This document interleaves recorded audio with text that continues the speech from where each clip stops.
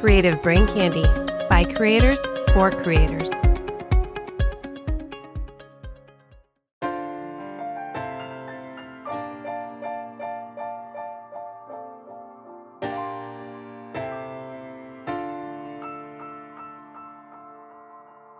You're listening to Simply Stogies, a monthly podcast dedicated to the cigar enthusiast. Light up a stogie, sit back and relax while James brings you along on his journey as a new cigar smoker. Simply Stogies will review cigars, discuss topics that cigar aficionados find important, and will probably learn a few things along the way. Now, here's your host of Simply Stogies, James. Welcome to Simply Stogies. I am your host, James. This week, I am honored to have Nick Cirrus, master blender and owner, creator of LH Premium Cigars with us. Nick, welcome to the program. Thank you. Thank you for having me, James. I'm excited to talk with Nick. We've got a lot to cover. I really want you, the listener, to get to know Nick and his product, because I think he puts out a fantastic product. I think it's one of the best cigars that I've smoked. All of his line is really, really good. So I want you to get to know Nick. But before we do, I invite you to go to creativebraincandy.com and check out the family of podcasts that we have there, including Spoiler They Die. If you're into true crime, this is a podcast from two Canadian chicks who think they know about true crime. They're actually pretty funny. It's dark humor. So spoiler, it's dark humor. But they are great at what they do. They tell each other stories about all kinds of true crime stuff. Go check it out. creativebraincandy.com. Spoiler They Die. Tell Kat and Logan James sent you. And that's all the shilling I'm going to do today, Nick. Oh, I'm done. That's not bad. Yeah, no, it wasn't bad at all, right? No, I was expecting, a long spiel. So I was like, all right, let me settle into my chair and I'm ready to go. Right. No, I try to keep it as minimal as possible. When I shill, and typically I shill for everybody else and not for myself. So let's talk about you. Because you've been in the industry for a little bit now, and you've actually been around, like, for those of you who don't know, you were on the Smooth Draws podcast. Radio show. Right. Excuse me, radio show. Podcast, but it was the Smooth Draws radio show, which was on ESPN Radio out of Atlanta, Georgia. And then we spun it out as a podcast after the live show, which was a weekly 2-hour ongoing show that we did for about 4 years till its end. Yes. Yeah. 4 years. Yeah. So you were no stranger to podcasting, broadcasting, and all of that. Plus you've got a background in audio, technical things. So this is going to be a lot of fun to talk to you about. But what I want to know is, like, where does your story start? Because it's not typical, because you're Greek, right? You're Greek American. I am of Greek descent, yes. So, and Yanni from why am I blanking on the name of his, starts with a V, right? The vintage. Why did I blank on that? From the vintage, Cigar and Whiskey Bar, yeah. I think that's the name of it. That's it. Yeah. In Charlotte, North Carolina. Great place. We had Yanni on a couple of episodes ago. Go check that out. But he was telling me that, you're a fellow Greek and he has, like, this bond with you. But where did you start with cigars? Like, talk about where your journey started. Well, it reminds me of an interesting conversation I had with Sean Williams many years ago. I said to Sean, I'm Greek, and believe it or not, my ancestors, meaning my grandparents and even my father and mother, were actually tobacco farmers in Greece. Now, it really has no bearing on what I'm doing today, because I didn't even realize that until I was, I guess in grammar school. I used to go to Greece every summer and up to the village where I was born. And I remember watching my relatives, the ones that remained back in Greece, doing the typical tobacco type things you do, curing and leaf sorting and all this stuff. And I remember enjoying it. Of course, it was cigarette tobacco. And then years later, who would have thought I would be in the cigar business? So I said to Sean, what do you think? Should I use that in my story, in my little spiel? And Sean goes, listen, I'd use it. He goes, I don't have that history. I came from a totally different area, so I can't use it. But if I were you, why not use it?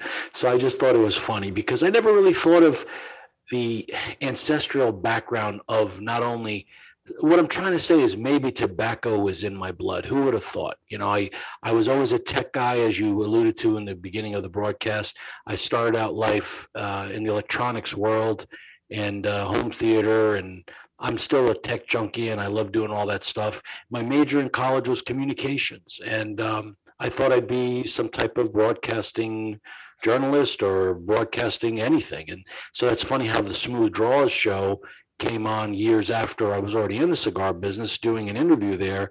And I was invited to do some segments, and segments turned into being a co-host on that show. And so I do have that aspect that I enjoy, but my true passion, and it seems to, if you follow your true passion, then your life seems to be okay, I guess. At least for me, it's been all right.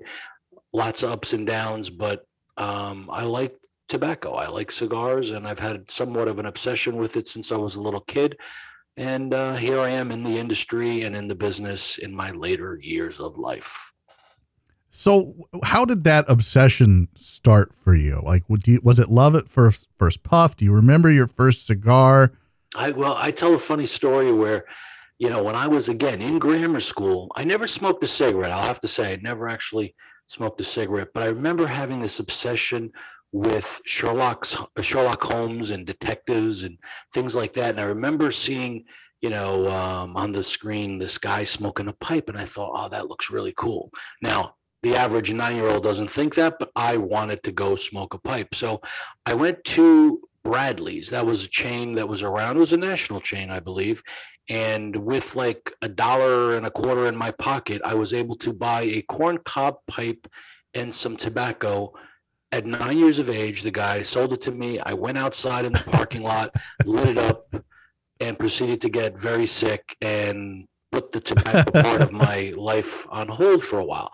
But again, I was drawn to the tobacco part of it and the smoking aspect of it. In college, I did something that people thought was quite geeky and used to bust my chops all the time, which was try to smoke a pipe, when I was on campus in my dorm room. I'm not talking about walking around campus with a pipe, but, I thought it was cool, and I enjoyed the flavors, but the cigar part of my tobacco life didn't happen till years later, because even though people had offered me cigars when I was in college and in various places, they were never quite good, and I never really understood or appreciated what people saw in drawing these cylindrical pieces of tobacco that, to me, didn't really offer you anything. So, like I said, it wasn't until a couple of years later, somebody offers me, I believe it was a Macanudo. I remember the year very well. It was 1992, and I remember smoking this cigar, and I had my first aha moment, like, oh, I think I understand this. I think I taste something. I think I'm getting something out of this. So, being the obsessive personality that I am, I proceeded to try to find out everything there was about cigars. So I went to my local bookstore, and this is why I remember the year so well. After buying every book I could about cigars, on my way out the door, I noticed, glancing over my left shoulder, that there was a newsstand and a bunch of magazines, and one that stuck out for whatever reason for the first time was the word cigars in big, bold letters. And I'm like, wait a minute, there's actually magazines devoted to cigars. So I stopped, I picked up the magazine, happened to be the inaugural issue of Cigar Aficionado magazine. Of course, I bought that. And then, like a kid that goes home with his first Playboy magazine, I went home with this magazine based on cigars and literally read it from cover to cover. And I was hooked ever since. I loved everything there was about it. I wanted to learn everything there was. And so you could say in the following 10 years or so, I became a very, very big cigar aficionado, to use the word. So that's how I started. So from there, from having this obsession, this passion, lit for you, so to speak, mm-hmm. How did you go from being an audio technical guy and somebody told me you were a police officer? I was. How did you go from how did you go from all of that to becoming a master blender? And like to tack onto that, do you even like the term master blender? No, I cringe every time somebody says that when it refers to me.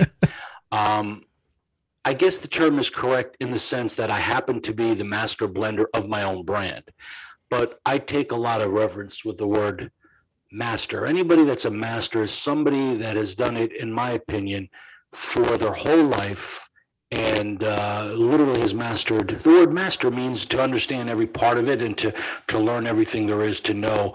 Well, it's a constant learning process, but I'm by far a master. Yes, I've been blending cigars for now going on 8-9 years. I enjoy it. I'm very good with certain tobaccos that I've gotten some experience with. But as far as being a master, listen, look, if I'm still doing this, which I'm pretty sure I will be 20 years from now, maybe then you can call me a master blender. I really enjoy it. I'll say that. It's something that I like. I think I'm pretty good at it. And I'm now just transitioning from making cigars that are for individual people. That's how I got into the business. All right, let me take a step back. So I'm in the electronics business, and one of my clients happened to be a Saudi royal prince who I met in Florida. And without getting into the full story of it, because that'll take a while, and I've said it on other episodes, but sure, in a nutshell, we bonded over a cigar. And we became friends over a cigar. And he wanted me literally to be his paid best friend, I guess, whatever you want to call it, which I didn't do. But through business, I made a lot of trips over to Saudi Arabia. And I used to travel to certain areas that he would visit. And we would mainly smoke cigars. Yes, he gave me a lot of work in the meantime, and which gave me income. But it was really our mutual love of tobacco and cigars that kept us bonded as friends. Coming to 2008, 2009, when the big crash happened here in the United States, retail business was bad. Everything went. And for 20 years of being in the electronics business, it was time to put a close to that chapter of my life. And I did enjoy it, and I loved electronics. And like I said, I still do. But I always had my hobby, my passion was always tobacco. So in my mind, if there was ever a way that I could get into the tobacco business in some way, that would have been an ideal dream. So this Saudi prince asked me if I would be interested in helping put together a cigar lounge in the desert of Riyadh, Saudi Arabia. A good friend of mine who was this same prince's assistant, assistant's probably not the right word. He basically handled all his stuff, and he was with him forever, and he was his right-hand man, and also a mutual cigar smoker that was also tasked with doing, it was pretty much his brainchild between him and the prince, and they wanted to put a cigar lounge. And as I say it, he wanted to get all these freeloaders out of his house. So he wanted a place for them to kind of get together, and there being nothing like that in Saudi Arabia, I said, okay, I thought it'd be a nice project to get involved with. So we went about opening up a cigar lounge, a private cigar lounge in Riyadh, Saudi Arabia. These Cuban cigars, it's always been a difficult task because depending on who the distributor in your area is, they pretty much give you whatever they want, and you're lucky if you get anything, and you're lucky if they give you, something every now and then that it's worthwhile, because they keep most of it for themselves. And they pretty much sell direct to the U.S. Most of these distributors sell to the U.S., and the rest go to where they're supposed to, where they should be going, but they're not. But anyway, so I learned early on that if I wanted to make my private clientele happy, I had to go find a way to get these coveted cigars, since we were never getting the right ones and the quantity of the ones we wanted. So traveled there with my friend Omar and business partner to Cuba for the first time about 12 and a half years ago. And I fell in love with the country. I fell because that was the birthplace of tobacco, and to go to the Mecca of where it all started, the Vuelta Baja region of Pinar del Rio, Cuba, it was just even more magical for me. And my passion turned more into an obsession where I wanted to learn everything there was. And I met some very, very key people there that were very instrumental in mentoring me in the early days. And then soon after, I started formally educating myself, going through the master blender schools in Cuba and studying under the tutelage of these very master ligadores in Cuba and learning a thing or two. What did I use it for initially? Very simple. These clientele that we had in Saudi Arabia, they were willing to pay whatever really needed to be paid in order to get what they wanted. So what I'm trying to say is they wanted custom blends. And that was the big thing. They would say, I love this Cohiba Esplendido over here, but if I could get this and it just had a little bit more of this and a little bit more of strength and this and that. And I'm like, well, I can't go to Habanos and tell them, hey, can you reblend this for my client? So right. I learned very early on that there were these master blenders that worked in these Casa de Habanos in Havana, Cuba initially. And I befriended many of them. And they were able to, with the tobaccos that they were able to procure, make custom blends that were kind of along the lines of what these clientele were looking for. That then progressed into me actually going to the Vuelta Baja region and the farms of Pinar del Rio and using the very, very best material, being able to custom blend with these Master Ligadores, these cigars that were phenomenal and tailor-made to the individual tastes of the clientele. That started in me kind of forming my own flavor profile for my blends that eventually became the private blend of the lounges. The lounges were called La Vida Havana. And if somebody knows my brand, it's called LH Cigars, but really the LH means La Vida Havana. So that's where LH Cigars came from, the private lounges of Saudi Arabia of LH Cigars. So I made a very simple band that was very classically Cuban. It had the logo, the same logo that I created back then I use today, and it just said LH on the bands. So the private blends that we had were originally 100% Cuban, and that transitioned into making hybrids, and then eventually led to me meeting my future family, so to speak, in Costa Rica with the factory that I became a part of, and started making non-Cuban cigars for the Middle East. And the one thing I'll say from the private clientele and for the many nice people in that region, they are very generous. So wherever they were traveling, they would be very quick to hand one of these private blended cigars with the band that said LH on it. Before you know it, people were calling me and saying, hey, what is this LH thing I keep seeing? How do I get my hands on one of these? So I'm like, oh. So from a private blend for the lounges started to become a international selling cigar, starting and having its origins in the Middle East.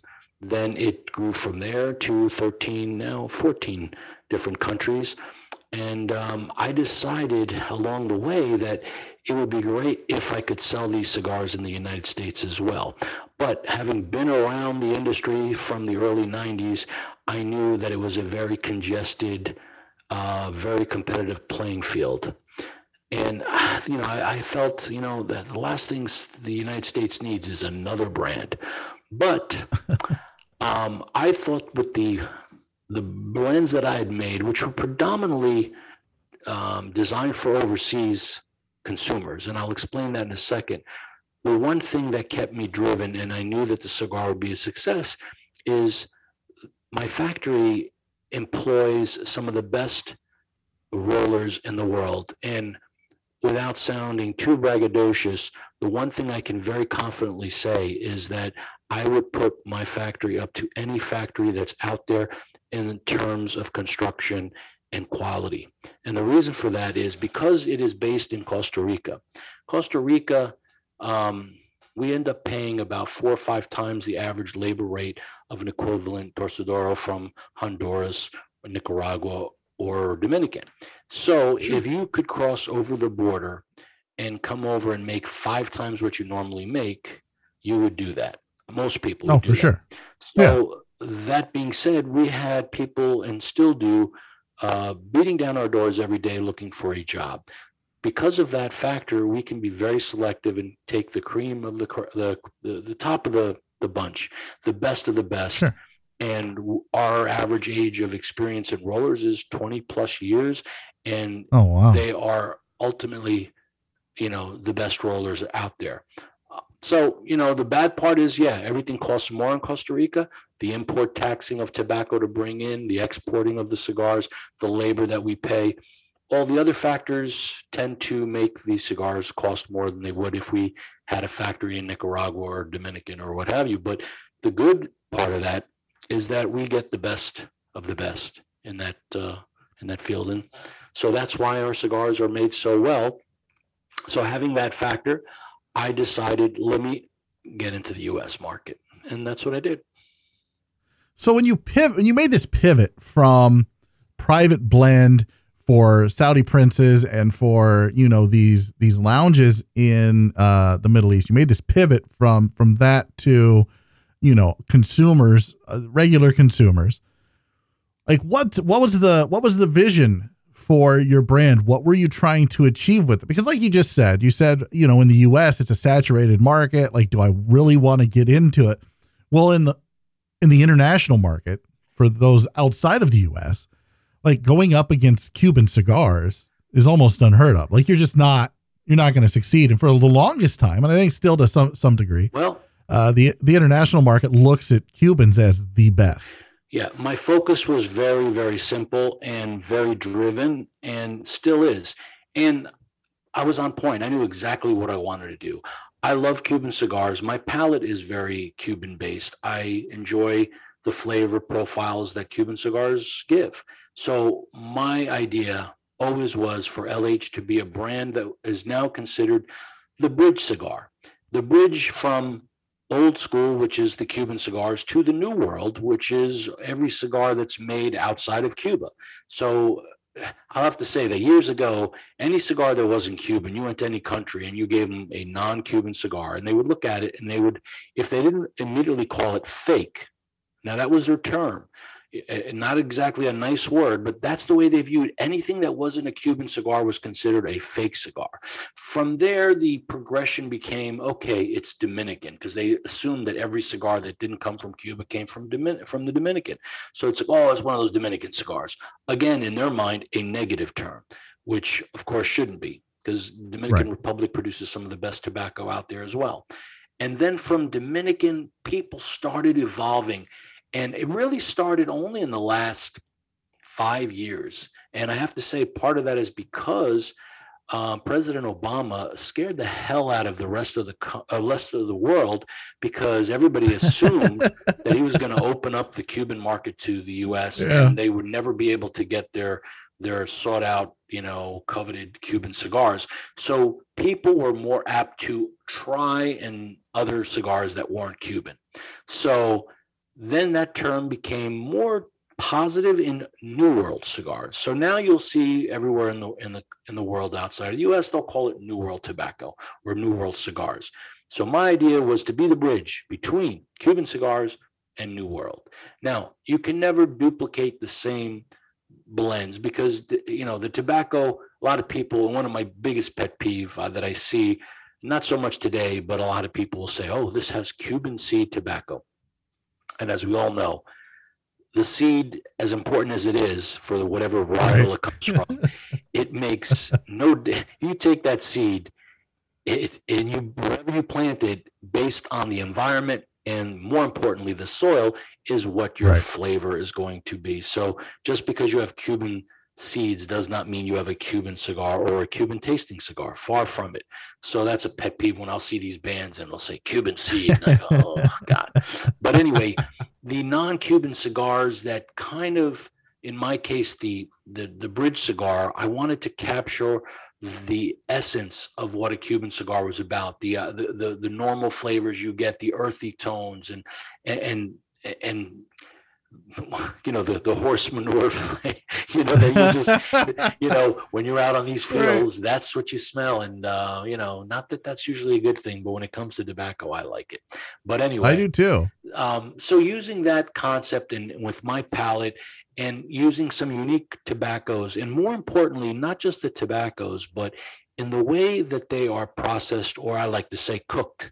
A lot of people will say, hey, Nick, you tell people freely what's in your tobacco, what's in your cigars, what tobaccos you use, and even the leaves and everything. And I'm like, yeah. They're like, aren't you afraid somebody's going to steal your recipe? And I'm like, no. That is such I could tell you, I could even give you the same leaves where I purchase and where we grow some of the leaves that we have, but it's all in the cooking. People don't realize that the cigars are very important, but how you cook them or process them is what gives it its individuality and its unique flavors and taste. And you can never reproduce the same. That's why if people leave a particular factory and try to go to another factory and produce the same exact cigar, I believe it can never be done unless the person goes with it and is using the same process, or in this case, we'll affectionately call him the cook, because it comes down to how it is cooked. Like you got chicken. Chicken is prepared how many different ways and can taste so many different ways. You have fried chicken and, grilled chicken. Well, it's the same thing with tobacco. It's how you prepare the tobacco, how you cook it. And cooking is not actually an incorrect term, because even in the fermentation process, it's how high do you let the temperature go for how long, and everybody has their idea and formula of what needs to be done to produce the end effect that they're looking for. So that cooking process is what makes a cigar unique. On top of having, you got to have the right ingredients, like in any recipe. If you don't have the right ingredients to begin, you could be the best cook in the world, but at the end of the day, you need to have the right stuff going in to make that ultimate dish for yourself. So yes, the leaves are very important. And then again, the cooking process. And that makes your product at the end of the day. I think I'm talking too much, James. Maybe you should. No, you're not. You're absolutely not. You're doing a great job. I think I've said this before. Like when I have a guest on, there are guests where I'll ask them a question and then it's like pulling teeth to get more out. And I hate that. I would rather ask the question and then let the guests go where they want. I think that makes for a better episode. I think that makes for better listening. And I think it lets the listener get to know the guest in a way that I couldn't do on my own. So I think you're answering the questions fantastically. But let me keep me in check though, James. Steer me the right way. I will. You said earlier that you wanted, your vision was for LH Cigars to be a bridge from Cuban cigars to non-Cuban cigars, and kind of that, like, bridge that gap, right? Right. And there's not a lot of people, I don't think, in the industry that could even attempt to pull that off. But you've spent so much time in Cuba, and like you said, learning how to blend in Cuba and learning at the feet of some of these true master blenders. Do you think that you're in a unique position based on your experience and the way that the trajectory of your career has gone, that you can do that and pull it off at the level that you've done? Well, I think there's a lot of different factors. One, ultimately, you have to have the palate for it. And that's the biggest thing you need in order to blend a cigar, is being able to ascertain and to be able to differentiate the many different flavors that can come out of a cigar. But in my case, when I first started, I was not that experienced. But what I did is everything for me, this whole cigar journey has been so interesting, because I let it kind of take me where it takes me. A lot of the tobaccos that I use all have a story. Like, I happen to use a lot of Peruvian filler, and people go, why Peruvian? Initially, I didn't know why. I met a guy in Cuba who happened to be Italian at one of the Habanos gala events, and we started talking, and he was in real estate. And before we knew it, I find out that he actually ended up taking over this farm, and he invited me down there, and I went and I tasted the tobacco. And now a lot of my signature flavors come from Peruvian fillers that I use in my blends, that I find that just seem to make I just like the better synergistic effect that I get when I blend my Peruvian along with my minimum 3 to 5 year aged Nicaraguan tobaccos that we buy. And then all of that is wrapped with all the cigars that I've released, and to this day, all come from the farm that we lease in Ecuador, where we have not only but I'd say the normal seeds that we the Habano 2000, the Criollo, the Corojo, all these different wrappers that are Ecuadorian in country, but the seed varietals come from everywhere, Connecticut and what have you. And Right. and that's where my cigars are created. But to get back to, am I in a unique position? Well, I was at the right place at the right time, and I had a vision of what I wanted to do, which is basically emulate Cuban cigars using non-Cuban tobaccos. And I ran it across, especially in the beginning, the Master Ligadors that had been employed by Habanos for 50 years. Some of these guys literally had worked there 50 years.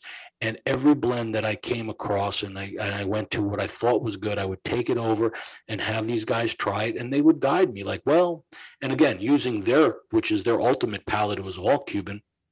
And they actually blended some of the most popular and famous blends of cigars today. The one guy in particular that he's still alive, he's in his 80s.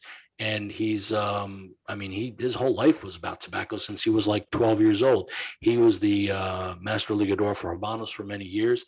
He blended all the Trinidads. He's the original blender of the Bejique blend, not the original one, but the commercial available one. And then he did the Maduro 5 Cohiba, and he was Man of the Year for Habanos. About 5 years ago. I think it was 2011. Actually, the year that the Bejique was released, 2011, is when I met this man. And over just going to his house to have a coffee, we formed a bond and a friendship. And I've learned so many things from this gentleman, and I continue to learn. So using his palate and many other people's palate that I had confidence in and I valued, I started to make cigars in Cuba. In fact, one of the guys that I used to run my blends by was Hamlet. If anybody's familiar with the Hamlet cigar by Rocky Patel, Hamlet Paredes was a roller in Cuba, and he worked at the Partagas shop, and he was a good friend of mine. And I would end up bringing him my cigars. And I remember initially, we joke about this because when he'd say, "Oh, Nick, this is good, but it's too strong. This is way too strong." And the irony is, the first cigar that he made was so strong, it was like, "Are you kidding me?" When I saw him, I said, "You got to be kidding me!" You thought my cigars were strong.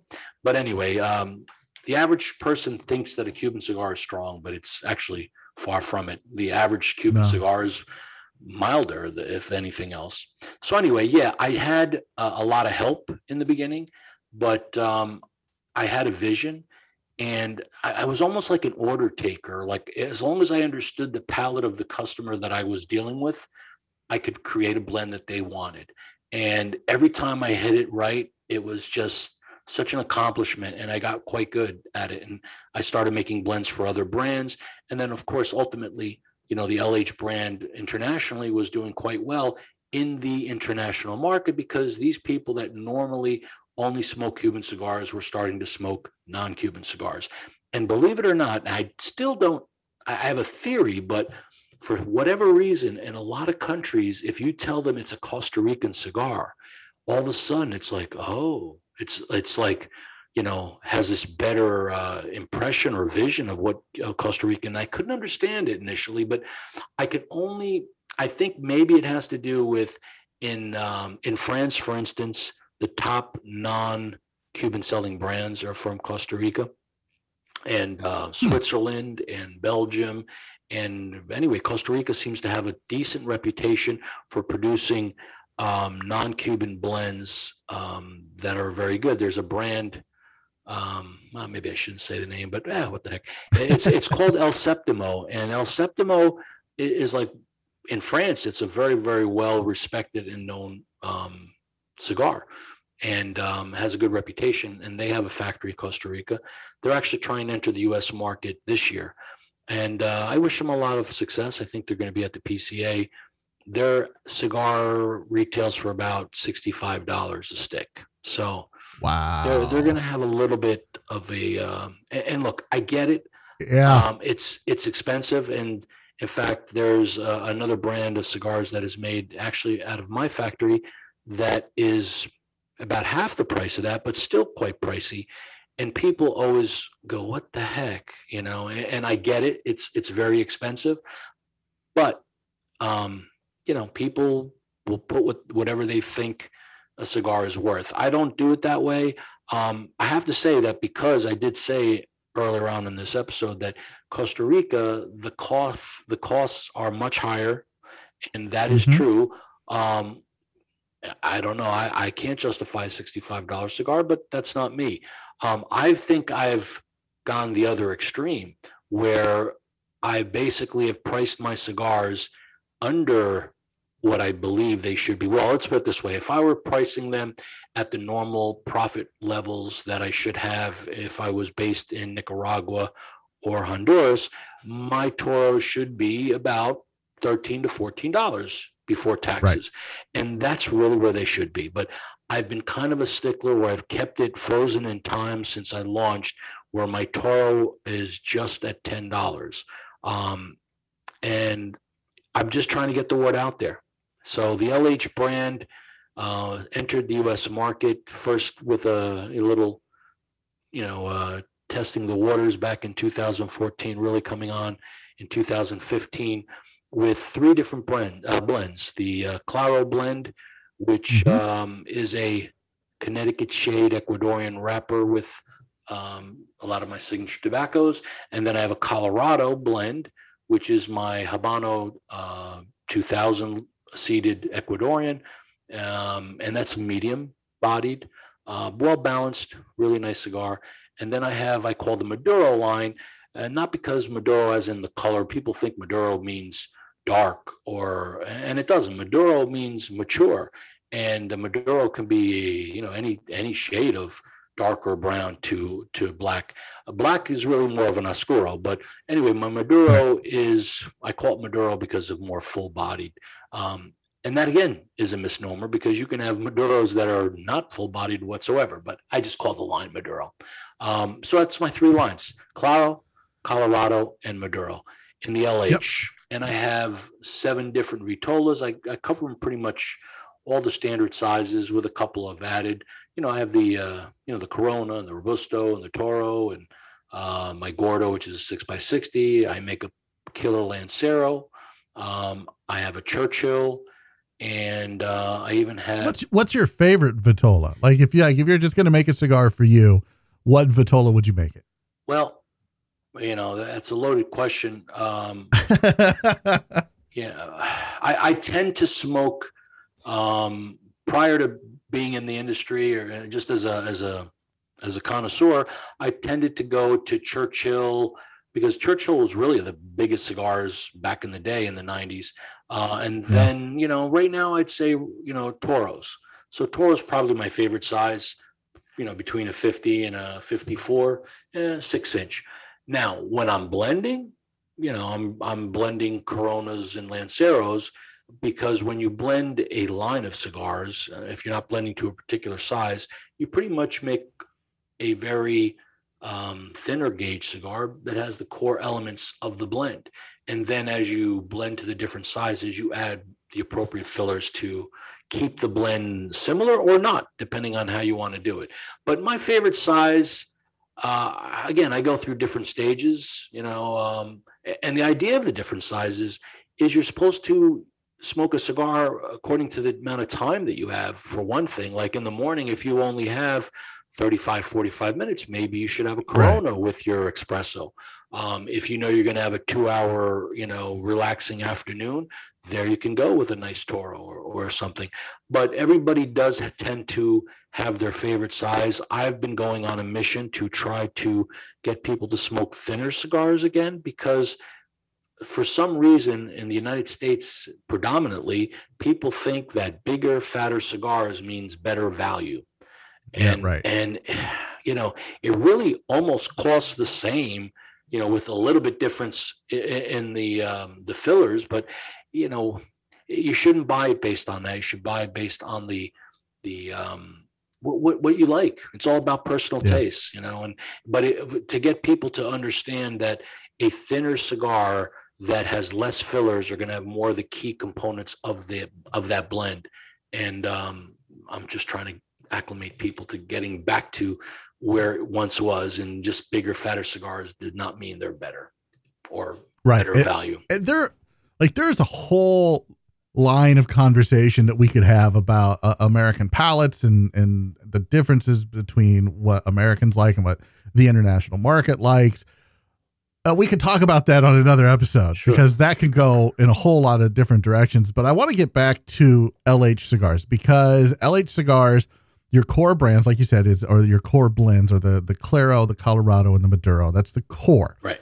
And your Claro, I have to be honest, is probably, if not the best light to medium cigar I've ever had. In fact, in the and I'm not just sucking up, because if it was terrible, I'd be like, it was all right. I gave it a 9.57 on our review at simplystogies.com. Well, thank you. It's one of the highest rated cigars that I have personally done, and I absolutely love this. And I asked the question, like, why is this not in everyone's humidor? Like, I like Cuban cigars as much as the next guy, right? At least as much as I can get my hands on them. They're really good when the construction's there.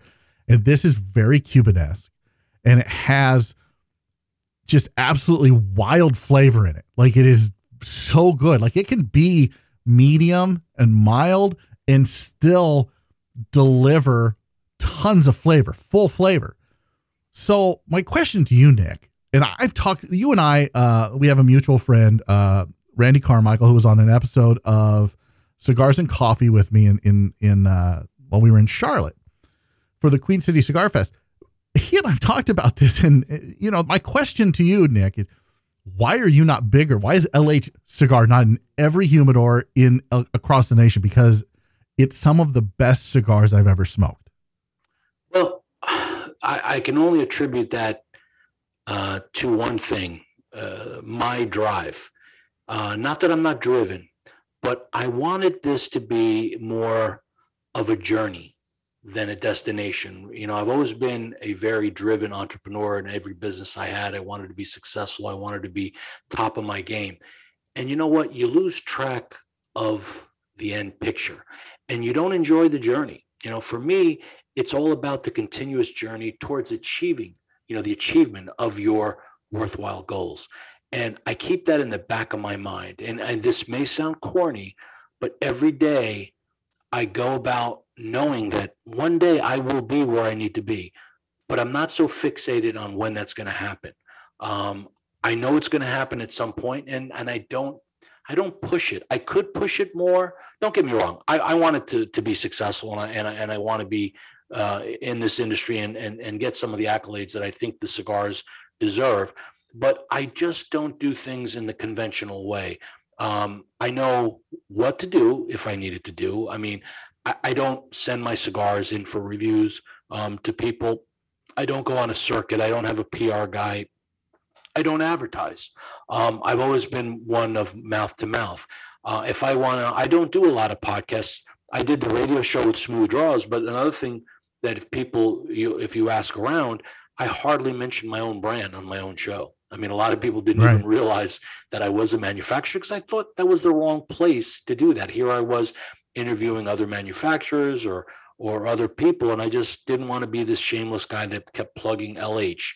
I want people to find it and discover it organically. And it's my job to be able to differentiate as I meet a new cigar shop owner and get them to bring it in and basically articulate of why my cigar is worthy to be in their humidor. And it really comes down to smoking it. Another thing I used to do is I used to send out a lot of samples. I don't do that anymore either. People will call me from all over the country and say, "Hey, I've heard about your cigar. Can I get a sample?" And I'll go, no, I don't send people. What? How can we get to know your cigar if you're not going to send us a sample? I go, I've been doing everything in the beginning the way I thought things should be done, like the way everybody else did things. And I just don't think it works. What I do now is somebody will say, "Hey, send me a sample." And I'll go, "You know what I'll do? I'll let you buy one box or however many boxes you want of my line." "Yeah, but I got to know if it's good." Well, here's what I'll do. You buy a box, you smoke however many you think you need to smoke out of that box to determine if that cigar has merit to be in your humidor. If you find it does not, repackage the box and ship it back to me at your expense, and I will refund you 100% of your money. How's that for a deal? But what I find is people that generally ask for samples, either they don't remember smoking it or their manager will grab it first. Mm-hmm. And it's so frustrating. I'll call back a few days later and hey, I think, it was all right. I'm like, what? You don't know, I mean, occasionally less than 10%, you'd have a guy go, oh, yes, I smoked it, before this, I had it during this time and I found this. But that's generally, they don't take it seriously. It comes in a package. Somebody grabs it at the store. That's another thing that I don't like about the PCA and all these trade shows. It's so many different people and so many different brands. It's hard to really give the appropriate time. I like to call it trick-or-treating for most people that go there. They go there with their bag. Now, most of the people hopefully are real retailers, but there's so many people that shouldn't even be there to begin there with their bag of tricks, and they're just going around collecting as many cigars as they can. And sometimes there are legitimate retailers that do the same thing, and then you'll find all those cigars in a big bowl, 5 cigars for $10, whatever. They're just selling them. It's so frustrating to see because, as a past retailer with the lounges and in retail in general, this should be taken seriously, and you should try to find, and I'm not saying this of all retailers. There are a lot of obviously very good retailers out there that do take their job seriously, but a lot of people are just, fishing for samples. And I wish I didn't go on this whole this tangent about that because it's just it's so frustrating for me. Well, but go ahead. I'm glad you brought it up though, Nick. I really am, because the trade show just ended by the time this episode releases. And you didn't go this year. I did not. Is that part of the reason? Was there more of why you didn't go? No, that wasn't really the reason, but it didn't. Let's put it this way: I didn't need much of a reason not to go. And this year, the fact that the major 4 weren't there, and normally you get 250 to 300 different exhibitors at a show. This year you have less than 80, and I did a kind of an informal polling of my retailers and retailers in general, and I would say 1 out of every 10 were planning on going, and the people that said they were going hadn't even purchased their tickets yet.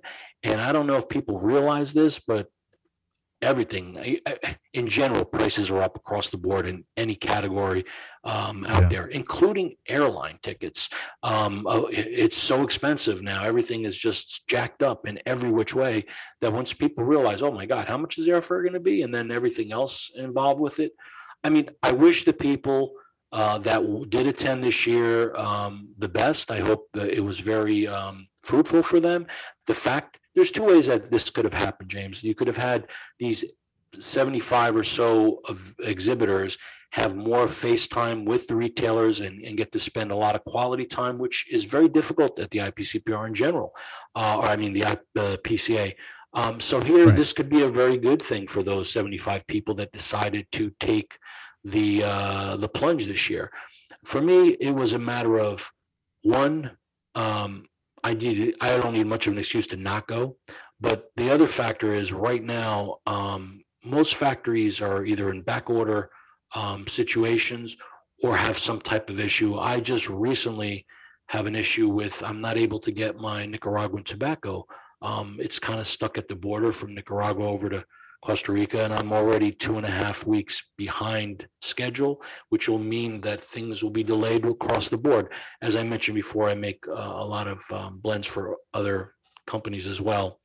And for my own stuff right now, I'm in a good position, but I can see that I'm going to have a little bit of a issue in the next month. So is that a COVID because of COVID, or is it? Yes, it is because of COVID. In Costa Rica, what happened about, here in most Latin countries, we're here in the United States, we seem, or at least I have, most people think, hey, COVID's done. We're good. Let's move on. And believe me, I feel the same way. And I'm just so happy that we've able to move on. However, the rest of the world is not in the same position that we are in. In Costa Rica, what happens is most Latins, they seem to get off 2 weeks a year, the same 2 weeks, one being Christmas week through January. So everybody seems to be off that week. The other week that everybody's off is the Easter week, which happened in May. So during that week, everybody was home with their families and not working and partying for a week up until Easter. And COVID went through the roof, and the hospitals in general were jam-packed in these Latin countries. And I know specifically in Costa Rica, it spiked so much, they decided to shut down the country for 2 weeks. That was bad, but I survived that. And then since it's been shut down, they've reopened, but now they have where, if you recall, in the 70s, we had to do odd and even license plates to get gasoline during the gas crisis. Now you can't drive your car in Costa Rica if your plate is on an, even or odd. So you basically can drive every other day, which means that even in my factory, I have half the laborers working. And the ticket is very severe. It's like $250, which is a sizable amount of money for somebody in Costa Rica that makes, it's probably, the average person, well, the average roller makes about $50 to $60 a day in my factory. So it's a lot of money for, hell, I got a ticket for $250 and I'll cry. So, that's a lot, and people don't want to take the chance, and it's causing problems. And now, for whatever reason, at the border, they're not allowing a lot of these trucks. There's a lot of factors, but I keep checking in, and hopefully it'll get through. But other factories have been, even worse hit, and have other factors. Nicaragua's had a lot of issues. Honduras, I know, has had issues. So it's been tough out there. So there's a lot of back order statuses for a lot of these companies. So having that in the back of my mind, the added expense of going out there with potentially a lot less retailers that are going to come across. And like I said, I didn't need much of an excuse to not go. In a post-COVID world, is there a reason to have a trade show at all? I mean, so from a large manufacturer perspective, and from for you, a small boutique manufacturer perspective, is there in a post-COVID world a reason for the PCA or even the TPE to have a trade show every year? I think it was great. I went to the trade show for the last 12 years in a row, first as a retailer and then as a manufacturer. I think it's a great way to meet up with your friends, buddies, and people in the industry on the socializing aspect, and of course networking. And on the point of business wise, I think there is some benefit, but it's really one of those, you have to weigh your own costs involved. The PCA costs with the unions and things like that have skyrocketed. The cost to exhibit is so ridiculously high. I think this is going to be a very pivotal year where it could either be really good for these retailers because it's a smaller amount, or it could be the nail in the coffin. Why is a show like the TP even possible when the PCA was really the only game in town? Because people are looking for alternative, less expensive, just different versions. I think the concept of having a trade show is very, very good, and it should still exist. But I think you just need to tweak it to make it a better business environment for cigar manufacturers and retailers to get together. But the reality is, if you don't go to the show as a retailer, most of the manufacturers will give you the show special anyway. Some won't, but most will. And then a lot of times, some retailers, they budget maybe 50% or higher of their year's buying time at the show because they get the show deals and what have you. So for some retailers, it's a very important part of their business model. It's there. Everybody's different in how they treat it. I think everybody would be able to adapt if it wasn't there, or if it was another version of the current show, which would be my vote. Next year, for sure, I'm going to do TPE, and I'll do PCA if it's there. This year, it was nice to have the break off. I'll be honest. It's right. It's a lot of fun at the same time, but I'm I have to stick to my decision not to go, of course. And I was on the fence. It wasn't an easy decision, but I didn't go. For small manufacturers like you, I feel like it's a big decision. It's something that you really have to grapple with, as opposed to, if you're a larger company, you're either just going to go or you're not going to go, right? But for a smaller boutique company, you have challenge. Like, it's a really, like you said, a risk versus reward assessment. Am I going to, be able to recoup the amount of money it costs me to go, to get a booth, to spend the man hours, to ship all the product, to ship this, to tear it down. Like, it's really risk versus reward. Is there, like, what other challenges do you see from a boutique perspective? And I hope you don't mind me using the word boutique. I know you're in 13 countries. You're not a small operation. Well, boutique doesn't necessarily mean small. There's very large people that consider themselves to be boutique. It's whatever your definition of the word boutique means. If it means taking the best and making the best product, that could be anybody. Boutique. If you look in the dictionary, what the word boutique means, or what the word is used in this industry, it can mean anything. And that varies from person to person. So what is your definition of the word boutique, Nick? Boutique for me is any company that takes great care to make sure they're producing the best possible cigar they can with the best materials and the passion. I guess the word passion, I think, is the best. If you have passion in your factory, in your cigars, I think then you can be considered a boutique. I think maybe the original classical term of boutique in the industry was basically, if you were in less than 1,000 cigar shops, you were considered a boutique shop. But it basically, if you're specialized in what you do, that's what a boutique is. So you could be a very large clothing line that's boutique, and they could, sell millions and millions of dollars. But if you're very specialized in what you do, and you take, no cutting, no corners, and creating the best possible product that you can, that's boutique to me. From a just a general statement standpoint, would you agree with a statement that goes something along the lines of, with greater quantity comes lesser quality? It doesn't have to be, but generally that statement is true. If you take away the factors that made you there, and you just started pumping out stuff and getting it out there, you're going to lose a lot of the quality. You have to have good quality control. And then the process, it's more of the process. To me, it's a process that starts right at the table.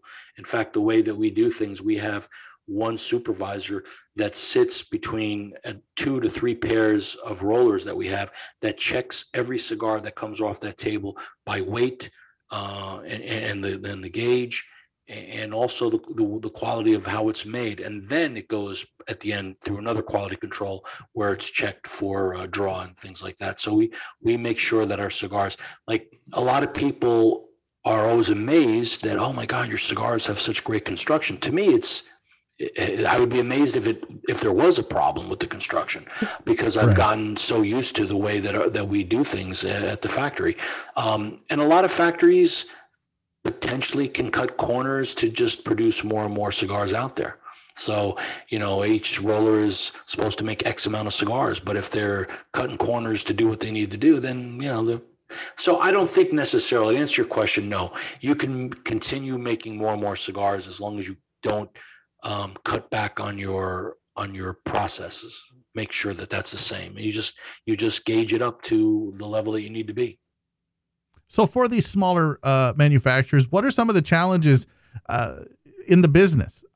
Look, and even with others in the business, right? So I've talked to several people, and I think it was said on this show that the industry as a whole is like a card game in the Old West, right? Everybody above the table playing poker, they're having a good time, they're drinking, they're laughing, ha ha ha, helping each other out. Everyone's friends. Underneath the table, the guns are drawn, and like nobody's actually really friends. Is the industry like that? And is it harder for smaller manufacturers to break through? And how can the industry maybe help facilitate that a little bit? Well, everybody's always quick to say, oh, this is such a friendly industry. And I have to agree with that for the most part, at least superficially. Everybody's friends, everybody is very nice to everybody else for the most part. And I definitely agree with that statement. The one thing that I will say on a personal level is I have realized very quickly early on. See, I'm a kind of guy that I don't care if it's in electronics, in computers, or what have you. If I know even an iota more information than you do, I'm one of the type of persons that likes to share that. And I do it with not expecting anything in return. If I can help you, I just do it. That's just my nature. And I've kind of lived my life like that. And that's just the way I am. And people that know me will say, yeah, that's what he does. And sometimes people go, why do you do that? And I go, I don't know. Karma. I like to help people.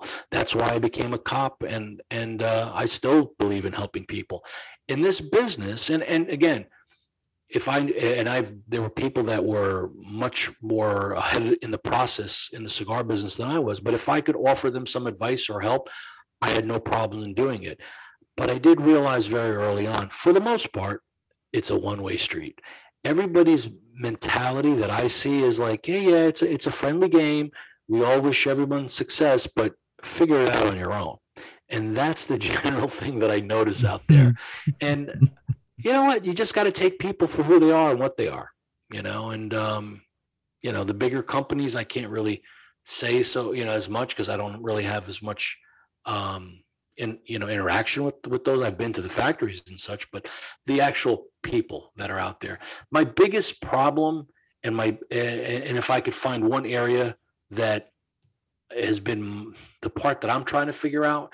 And in this last year, I actually have gotten quite a big boost because I changed and shifted and I did things a little differently. And it has resulted in not only a lot more sales, but I think more of an awareness in the last year. And I'll get into that. But there was something I was going to say about the process, and I just forgot what that happens to me all the time. I forget why I walked into a room. Oh my God. I was going to tell you. Oh, I know what it was. So here's the part, I got this fantastic factory, and I have what I believe to be these great blends that are unique in the sense that it's not a me too, and that's good or bad. A lot of people are looking for Nicaraguan tobacco, and Nicaraguan flavors seem to be the predominant choice of many out there in consumers. And so if somebody smokes one of my cigars, it'll have hints of what they're familiar in some of the Nicaraguan tobacco that we use, but the overall blend will not necessarily be one that you could say, oh, it's a Nicaraguan cigar. So is that good or bad? It's good in the sense that you should try different things. And if you predominantly like Nicaraguan cigars, if that's your go-to, it's not bad every now and then to be able to change it up with something that's going to be quality, but different. And that's what I try to articulate again with the retailers saying, look, I'm a Costa Rican cigar, even though I currently use no Costa Rican tobaccos in my blends. It's something different. How many Costa Rican cigars do you have in your humidor? Most likely not too many. So there's that factor. And then the fact that it's different, but again, quality. And when I go to shops and when I do these cut and lights or even events, I will tell people, look, I will want you to buy one of my cigars. And if by chance you don't like it, if it's not a quality cigar and you just had a bad experience, I'll buy you a comparable cigar in that humidor, because that's how confident I am that is going to be a good experience for you. And it's worked that way. But the problem has been because of all the different brands. I spoke to another manufacturer friend of mine just the other day, and he was laughing. He's saying, you know what? I thought I hated the FDA, but maybe this FDA wasn't such a bad thing because have you noticed now there's like 300 new brands that came out overnight? I said, yeah, maybe 200 or 300. I go, and he's like, you're right. And but I know to me, I'm not, the more the merrier, because it's a tough game and everybody wants to have their cigar. But at the end of the day, your passion and the quality of your cigar is what's going to get you through or not get you through to the next day. But the biggest problem is the one element of this business that I'm still trying to navigate. And that is, if you're not able to hire your own sales force, employees to go out there, like companies like the big four, or companies like Alec Bradley and Rocky Patel that have their in-house people. The other thing you can do is hire what they call in this industry a broker. And a lot of other industries, they're sales reps, they're manufacturers reps, and they represent your cigar, your brand, as well as 8 or 9 others. So, and they work a specific territory, and their job is to sell your cigar to these retailers. And hopefully, because of their relationship and the being the local guy, they're able to introduce you to these stores. So the problem is there's only so many good ones out there. There's a lot of guys that would want to be in the cigar business and do this. And I've tried many different types of brokers, and I have some very good ones now. But I've gone through a lot that have not worked out for me. And the problem is there's just not that many. And I've spoken to so many of my friends in this industry that, they have the same exact problems. Like, oh, that broker, he sucks. Or this guy's terrible. This guy. And it's like, then something's got to be wrong with the system. I'm only one person. And, if I could go into every single shop myself personally and introduce myself and my cigars, I would do it. I'm kind of working on that. I do, well, pre-COVID anyway. I was on the road when I wasn't in Cuba or Costa Rica. I was in retailers, and I'm back in retailers' shops now. I'm working with the brokers that I have, and it's just getting, the word out there. It's a big country, and there's a lot of shops. So you do it one at a time. So that's the hardest part for me. That's not the first time in this conversation that you've talked about doing things the way they've always been done. And kind of in this industry, there's a lot of tradition, and a lot of things just happen because of tradition.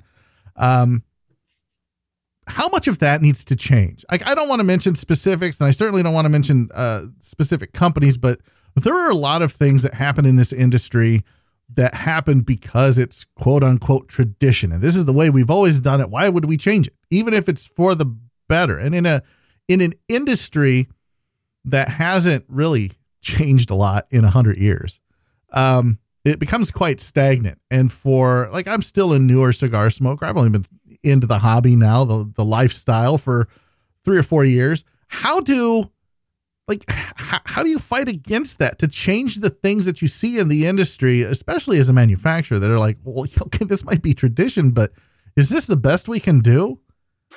Yeah. I mean, lately I've really been doing a lot of retro inflection, and trying to understand, trying to do things different. There's a lot of people that do things differently.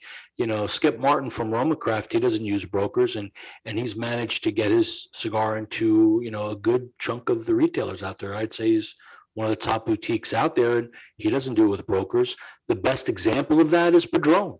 Padron doesn't even have salespeople, but yet, that's the first cigar brand that retailers seem to go to first. I mean, if you want to have a cigar shop, you got to carry Padron, and they can be very choosy about who they let in. Their margins are less, and they're doing quite well, and they make a quality product. That's the ultimate model that I think, everybody would love to have. You have no added costs of selling your product, Right. Yeah, that's different. And then you got, the big manufacturers that have in-house people that, they give out so many samples and so many promotional things. The biggest factor for me is when people are expecting, oh, listen, buy 10, get 5 free boxes. And there are manufacturers that are willing to do that. With the margins I have, I can't do that.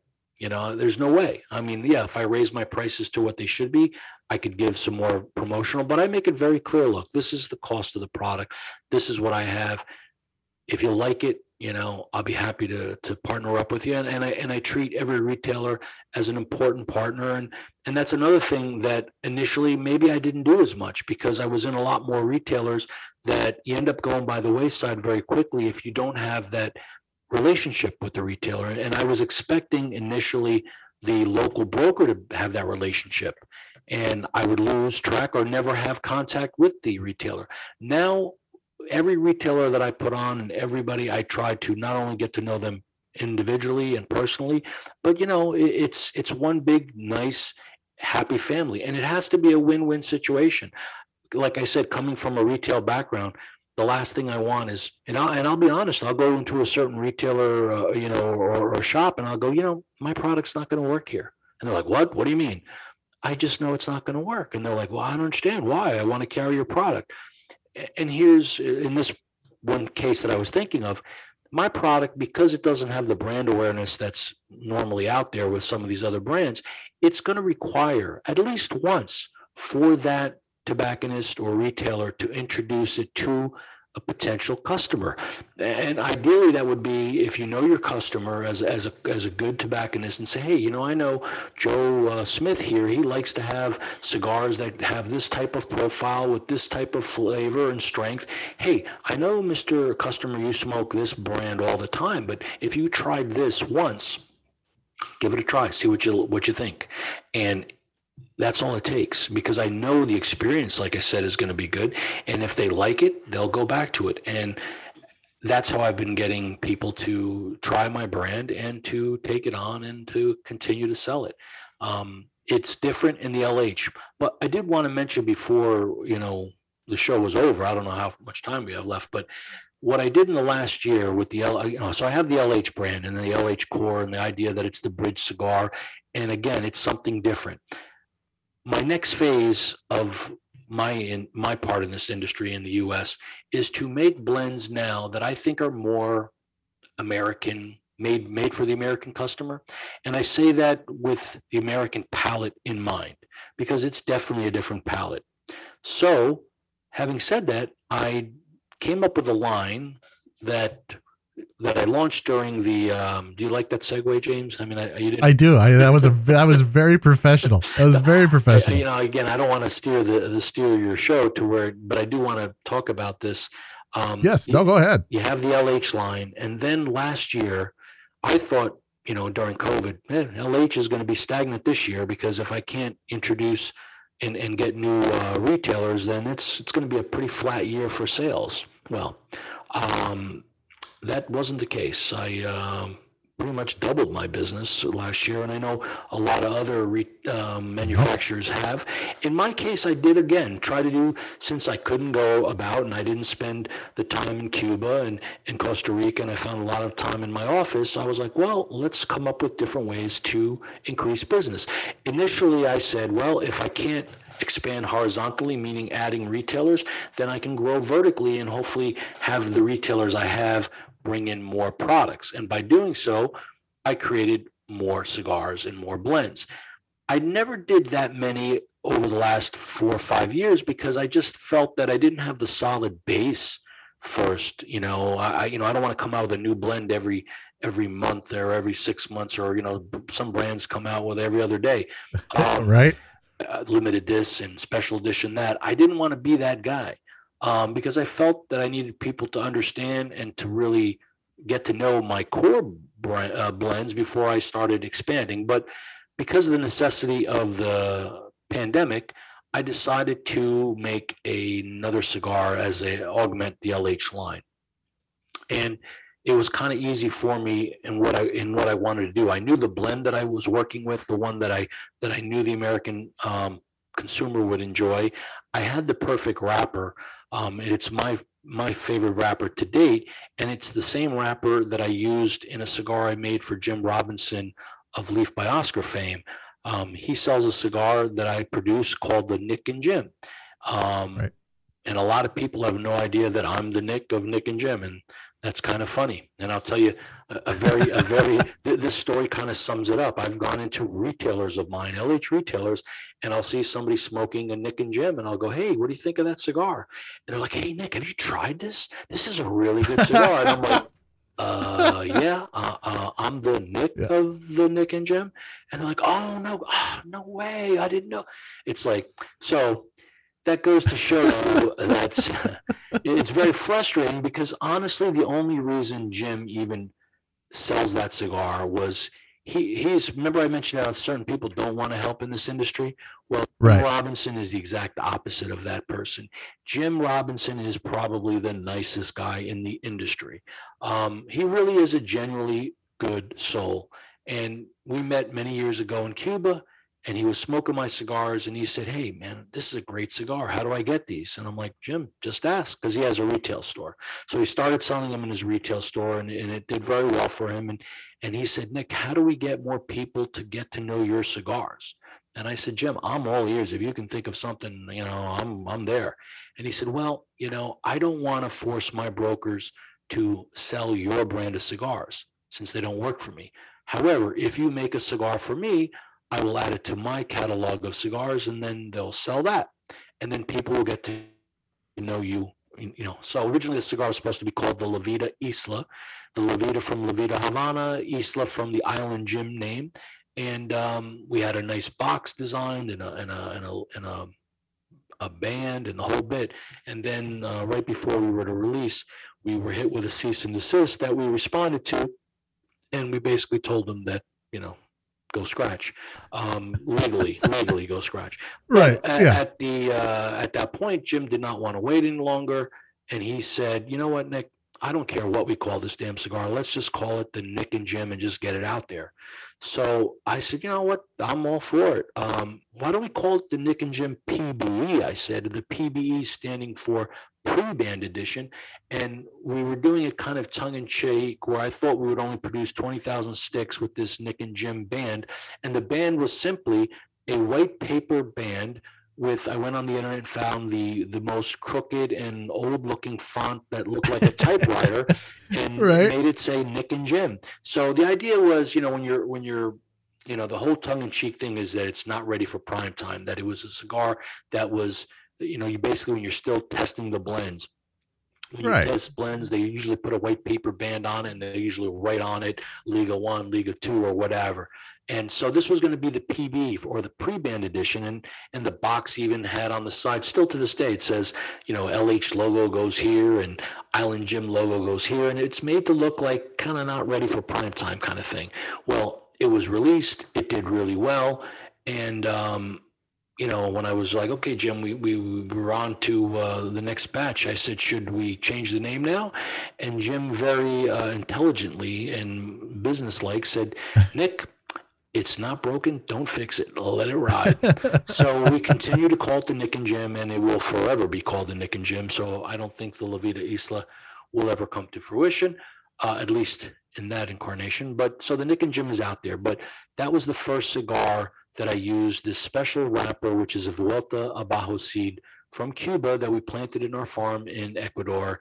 And it produces such a very chocolatey and sweet wrapper it's a fairly dark wrapper, which aesthetically is very beautiful. And that wrapper, along with the blend that I created for Jim, and again, it was for Jim. I was going back to basics, and I said, Jim, I don't know if this cigar will sell at all, but I guarantee you this, you are going to love this cigar. You will smoke this cigar. And the only thing that I can say is that today, if you ever see Jim out and about, and he's always out and about, the only cigar that you will ever see him smoke, and after I say this, he'll probably change his mind, but literally, every picture, everywhere you see him, he tends to favor the Nick and Jim cigar. He likes that cigar. And I always tell him, "Jim, you smoke all the supply. I don't know if you're selling much of it. You keep smoking it all." And he does smoke quite a bit of it. And it makes me happy that he does enjoy it, because that means I did my job, right? I made a cigar that he likes, and hopefully other consumers as well. But using that same wrapper, I wanted to create a line around that wrapper. And initially I thought we would do a whole Nick and Jim line of cigars, but I believe Jim is focused on his Leaf by Oscar and his Island Jim, and he doesn't need another line. He created, or the Nick and Jim was created really to help me, not for him. He could have made another Leaf by Oscar cigar. So I get it. And so I was sitting back during the pandemic, and I couldn't get labels made for like 4 months if I was lucky. I decided to use the same idea of that white paper band, and instead of putting Nick and Jim on it, using the exact same font, I just put Nick on it. So I came out with a cigar initially, one original cigar. I didn't realize I was going to do more than one. I just wanted to do something that was fun, and I hadn't produced a Figurado in the LH line to that point. And my theory was originally that, Figurados are great, but the added cost of a Figurado, when people are cutting off the tip, does it really make any difference? And the reality is, oh boy, it does. I mean, I always knew the geometry effects of it. I mean, a figurado, because of its unique shape in whatever it is going to produce and deliver a different smoking experience because of that. So I came out with a cigar that originally I was just going to call the Nick, but then at the factory, everybody was calling this cigar Panzon. And I'm like, well, why are they calling it a Panzon? I mean, I speak a passable Spanish now, but I didn't understand. I didn't know what the word Panzon meant. And what it does mean is pot-bellied, or, you know, fat guy or something. And I'm like, wait a minute, are they making fun of me with this cigar? What are they trying to say? You know, because it's a Nick, and I didn't know. And they're like, no, Nick, no. It's because the center is so fat and it tapers on each end. So that's why they call it the Panzon. And I'm like, oh, okay. All right, I get it. So I just love the word Panzon. I loved the fact of why they named it that. So that cigar became the Panzon. Some people still call it the Nick, but it's really the Panzon. And it's a figurado 6x64, but it doesn't feel as big as it sounds because it's so tapered and it's a unique shape. And that took off last year, and it did so well. I came out with a few other Vitolas in the line. I've smoked the Toro of that, and hopefully by the time that this episode airs, that review will be out. Great. I'm hoping to put those both together, this episode and that review. But I have smoked the Toro. I do have the Panzon. I have two of those that I need to smoke, and hopefully I'll get those out this year. But the Nick, the Toro, like I like that one a lot. Yeah, I like that size. And again, I wasn't going to do a Toro in the Nick line. I came out with a cigar called the Nick Jr. that was named actually by my Australian distributor. He basically said, hey, have you thought about making like a mini Panzon? I go, well, what do you mean? Like a smaller version of the Panzon? Yeah, different shape. And I said, well, you know, I could do that. I had a mold that we call the botella, which means bottle, and it kind of does look like a mini Panzon, but he named it the Nick Jr. So we have the Nick Jr., and then I have the Nick Lonsdale, which is a 6-inch, and the gauge is 46, where your average Lonsdale is 44. The problem with when I was making this Lonsdale, when I was trying to use the same Ligero, the Ligeros, the leaves that are used in the center for strength, they were so coarse and thick, I wasn't getting a proper burn on the smaller gauge cigar. So I had to change the actual blend slightly to make it burn better. And I actually increased the gauge just a bit to for the same reason. So I have a 46 by 6 Lonsdale that's also very tasty. And then, like I said, I love Toros, but I had retailers that said to me, hey, Nick, have you ever thought about making this Panzon in a Toro size? And I said, well, yeah, I mean, something similar is the Nick and Jim, and you carry that already. And they're like, yeah, no, we need it like the Nick. You need a Nick Toro. And I said, okay, you know, it's going to be similar because it does use the same wrapper and just different proportions of the tobacco for the taste, but it's very similar. But okay, so I literally have retailers that have a Nick Toro side by side with a Nick and Jim, and they both sell. So go figure. Right. But look, what I give with the people what they want. And to that effect, that is going to be my whole focus. I realized, and I smoke a lot of cigars. People say, hey, what do you smoke, Nick? I said, well, I do prefer my own cigars. I'm not going to lie. But I smoke everything out there. And you know what? I'm going to give a shout out to a good friend of mine. His name is Dominic. And Dominic is a unique character in the sense that this gentleman has been buying cigars since the early 90s. And he buys a lot of cigars, and he gets such enjoyment of giving cigars away. We have a group of friends that we meet several times a week just to smoke cigars. And Dominic is always handing out cigars. And I'm like, Dominic, please, I don't need cigars. And he enjoys handing out cigars because he literally has accumulated thousands and thousands of cigars. And I kid you not, he hands out every time he's around. He's like Santa Claus, and anybody that sits with us, he's handing out cigars.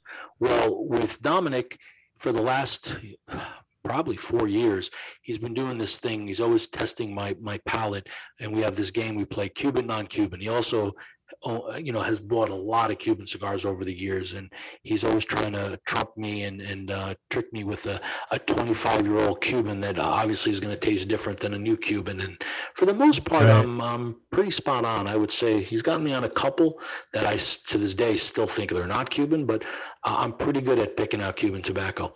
But anyway, he does that, and he's made it his mission to give me just every cigar that's out there, and I thank him a lot for him. I don't think I'm enough, I think, for it, but he's given me cigars that I just wouldn't even try to get my hands on, and he gets his hands on everything and anything. He's one of those crazy consumers. I say crazy, but again, it's his hobby, and he just gets everything that's out there, and he'll buy everything and try everything, and he's been very generous to allow me to try it. So from all the cigars that I've smoked over the last few years, I'm always amazed of what makes, the Cigar Aficionado top 10 list.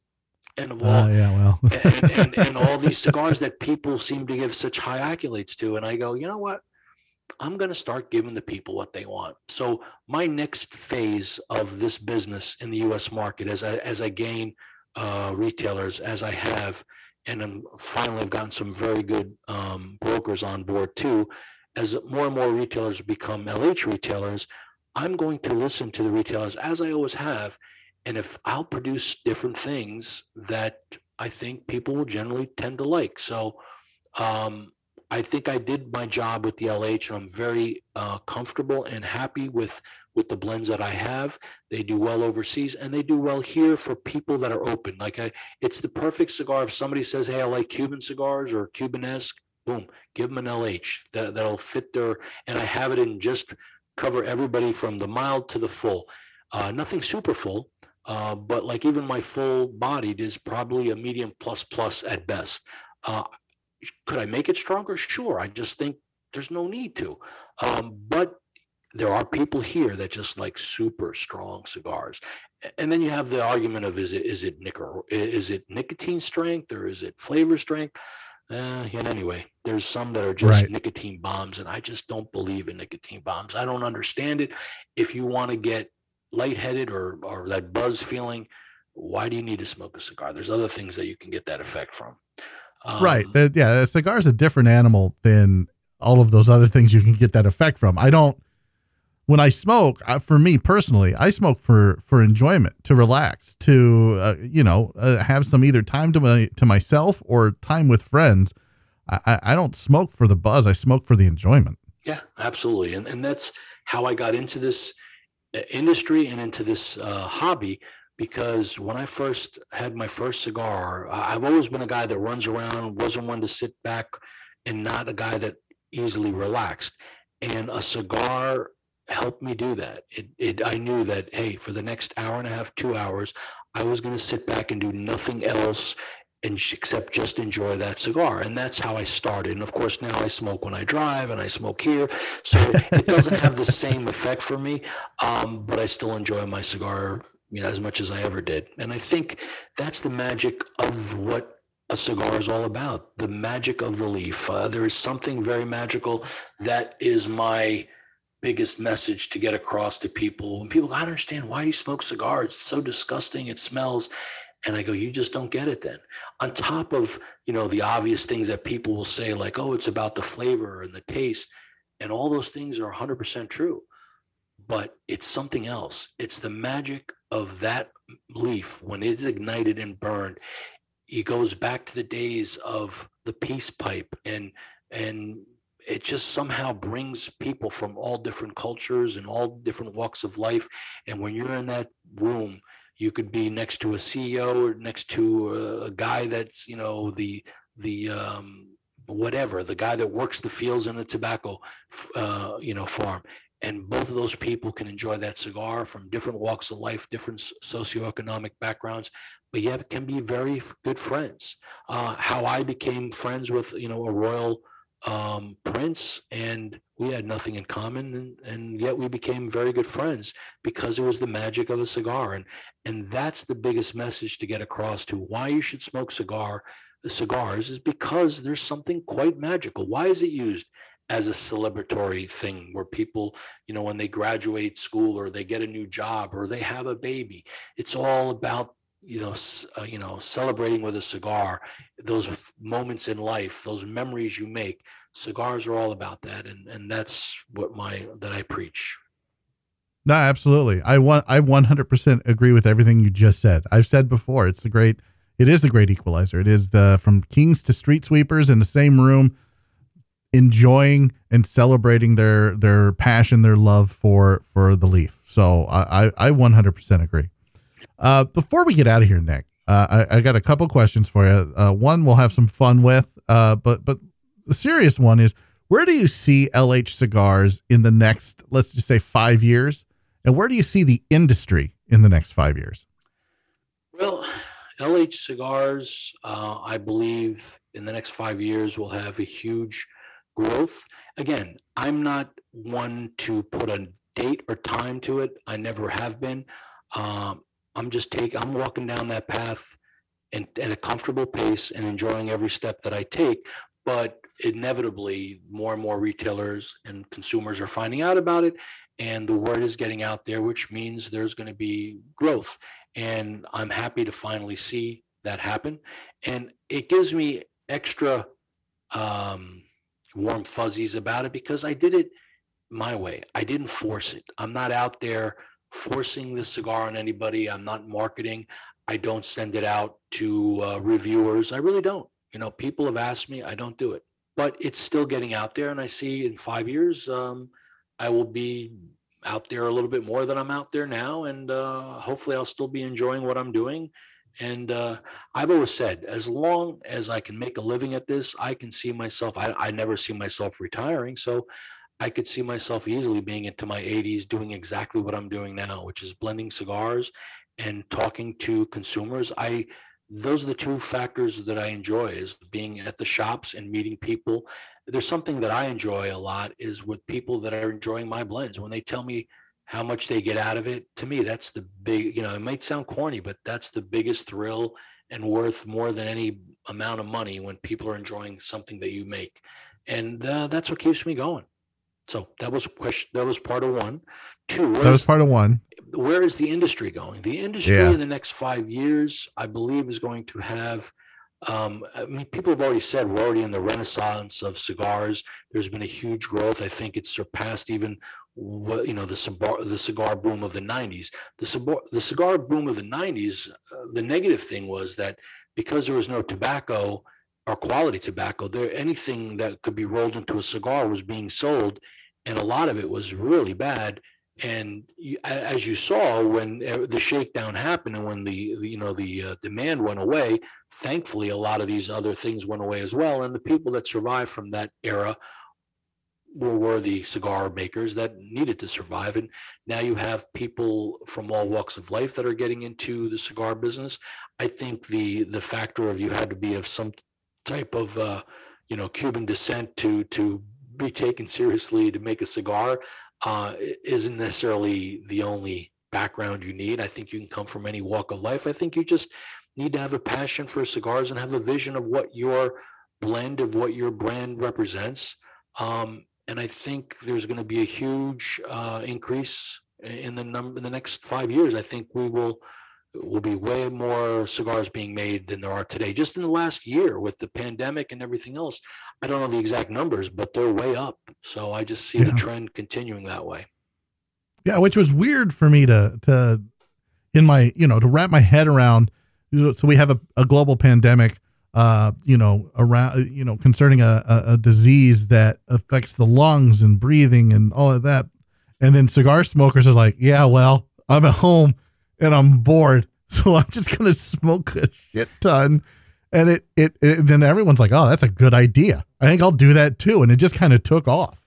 Yeah, I wish I could have been one of those people. However, I currently, and I say temporarily, live in New Jersey. And it was, for me, a very difficult time during the pandemic because my wife wouldn't let me smoke, not in the house, but I couldn't even smoke in the garage. So I did have a convertible, which was great because I would put the top down and, in 30, 40 degree weather, just crank the heater and just smoke in my car. Yeah. But my lease was up and I had to give the car up, and then I had no place to go. So that sucked. but that would suck. I really missed Florida. Let's put it that way. I bet. Well, I live in the Midwest, right? So winters here are terrible. There's not a lounge within an hour and a half of me. I have to drive an hour and a half to get to the nearest lounge. That's wow. Yeah. Holy Christ. So, like my garage, it's not insulated. Like it's an old, like, so I'm in the garage, every day, once or twice, bundled up. Yeah, it's terrible in the winter. I hate it. I absolutely hate it. All right. So let's have fun with this very last question.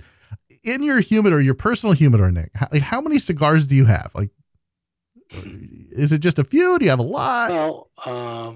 Well, I have my personal stock. You mean? Like, I have the LH stock. Like, I can take what I want and what I smoke. Well, no.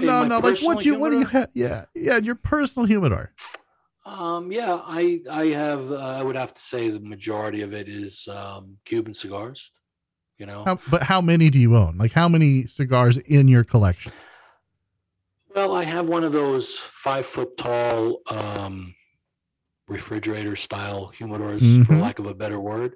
I don't know. I'd say maybe 1,000 at best, because I've collected over the years stuff from Cuba, from the different trade shows that I won't smoke, and then there's stuff that I do smoke, and then I have cigars from a lot of friends that are manufacturers that I like, but yeah, I'm not like collector. I wouldn't say in that term. Like there's some people that really love their. I think I was more of a collector before I was a manufacturer. Now it's just I keep enough that I want to smoke, and I don't know, not really too many. Do you think like you bring up a good point, and I want to get your take on it. Do you think a cigar is made to be collected, or should they all just be smoked, no matter what? Rarity be damned. I'm going to smoke this. Again, it depends on the individual. I've had cigars that I shouldn't have smoked, and I knew the value of it when I smoked it, and I knew that in 10 years the value would be incredibly higher, but I didn't care. I smoked them all. I believe they're there to be smoked, but more importantly, they're to be shared. To be able to share a cigar with somebody else in a moment, in a memory, that is more important than collecting of the cigars, collecting of the memories, the moments. So, yeah, I think some people are all about collecting, but it's nice to have your favorite cigars and the stuff that you like to collect, but I'm all about smoking them. Yeah, no, me too. Nick Siris, LH Cigars, the website that you can go to check it out is lhcigars.com. He really does. These cigars are fantastic. I'm not just saying that because he's here. You can look at the review that's up of the Claro, and hopefully the Nick review, the Nick Toro, will be up. They all scored above 9s. They're very, very good cigars. I don't know why they're not in every humidor in America. James, Nick Siris, James, help me get them into every humidor. I'm doing my best. When you wrote that review, I immediately scanned through it, and then I went through it and I looked in big block letters. It said, "This cigar should be in every humidor." I said, well, I think this will be a good review. When I saw that line, because of course I wholeheartedly agree with you. I do believe that LA should be in every humidor, and hopefully I'll get there. Hopefully you will. And when you do, don't forget the little guys like me. I love your cigars. They're absolutely fantastic. It means a lot to me that you do. Thank you so much for coming on, Nick. I really do appreciate it. You have a ton of you have a wealth of information about Cuba and Cuban cigars. I'd love to bring you back on at some point and pick your brain about that. But this was all about you, your journey, and LH Cigars, and the journey that you're taking with them. Because, like you said, it's you're enjoying the journey, and you'll get to the destination when you get to the destination, and that's awesome. I think that there needs to be more of that in the world. Nick Siris, LH Cigars. Thank you, sir. Thank you, everyone. Thanks for listening. Join me next time when I'm not quite sure what I'm going to be talking about, but I promise it'll be Simply Stogies. Stay smoky, friends. Thank you for listening to Simply Stogies. Please rate and review Simply Stogies on iTunes. You can follow James on his cigar journey on Instagram at Simply Stogies Podcast, all one word, and on Twitter at the Twitter handle at Simply Stogies.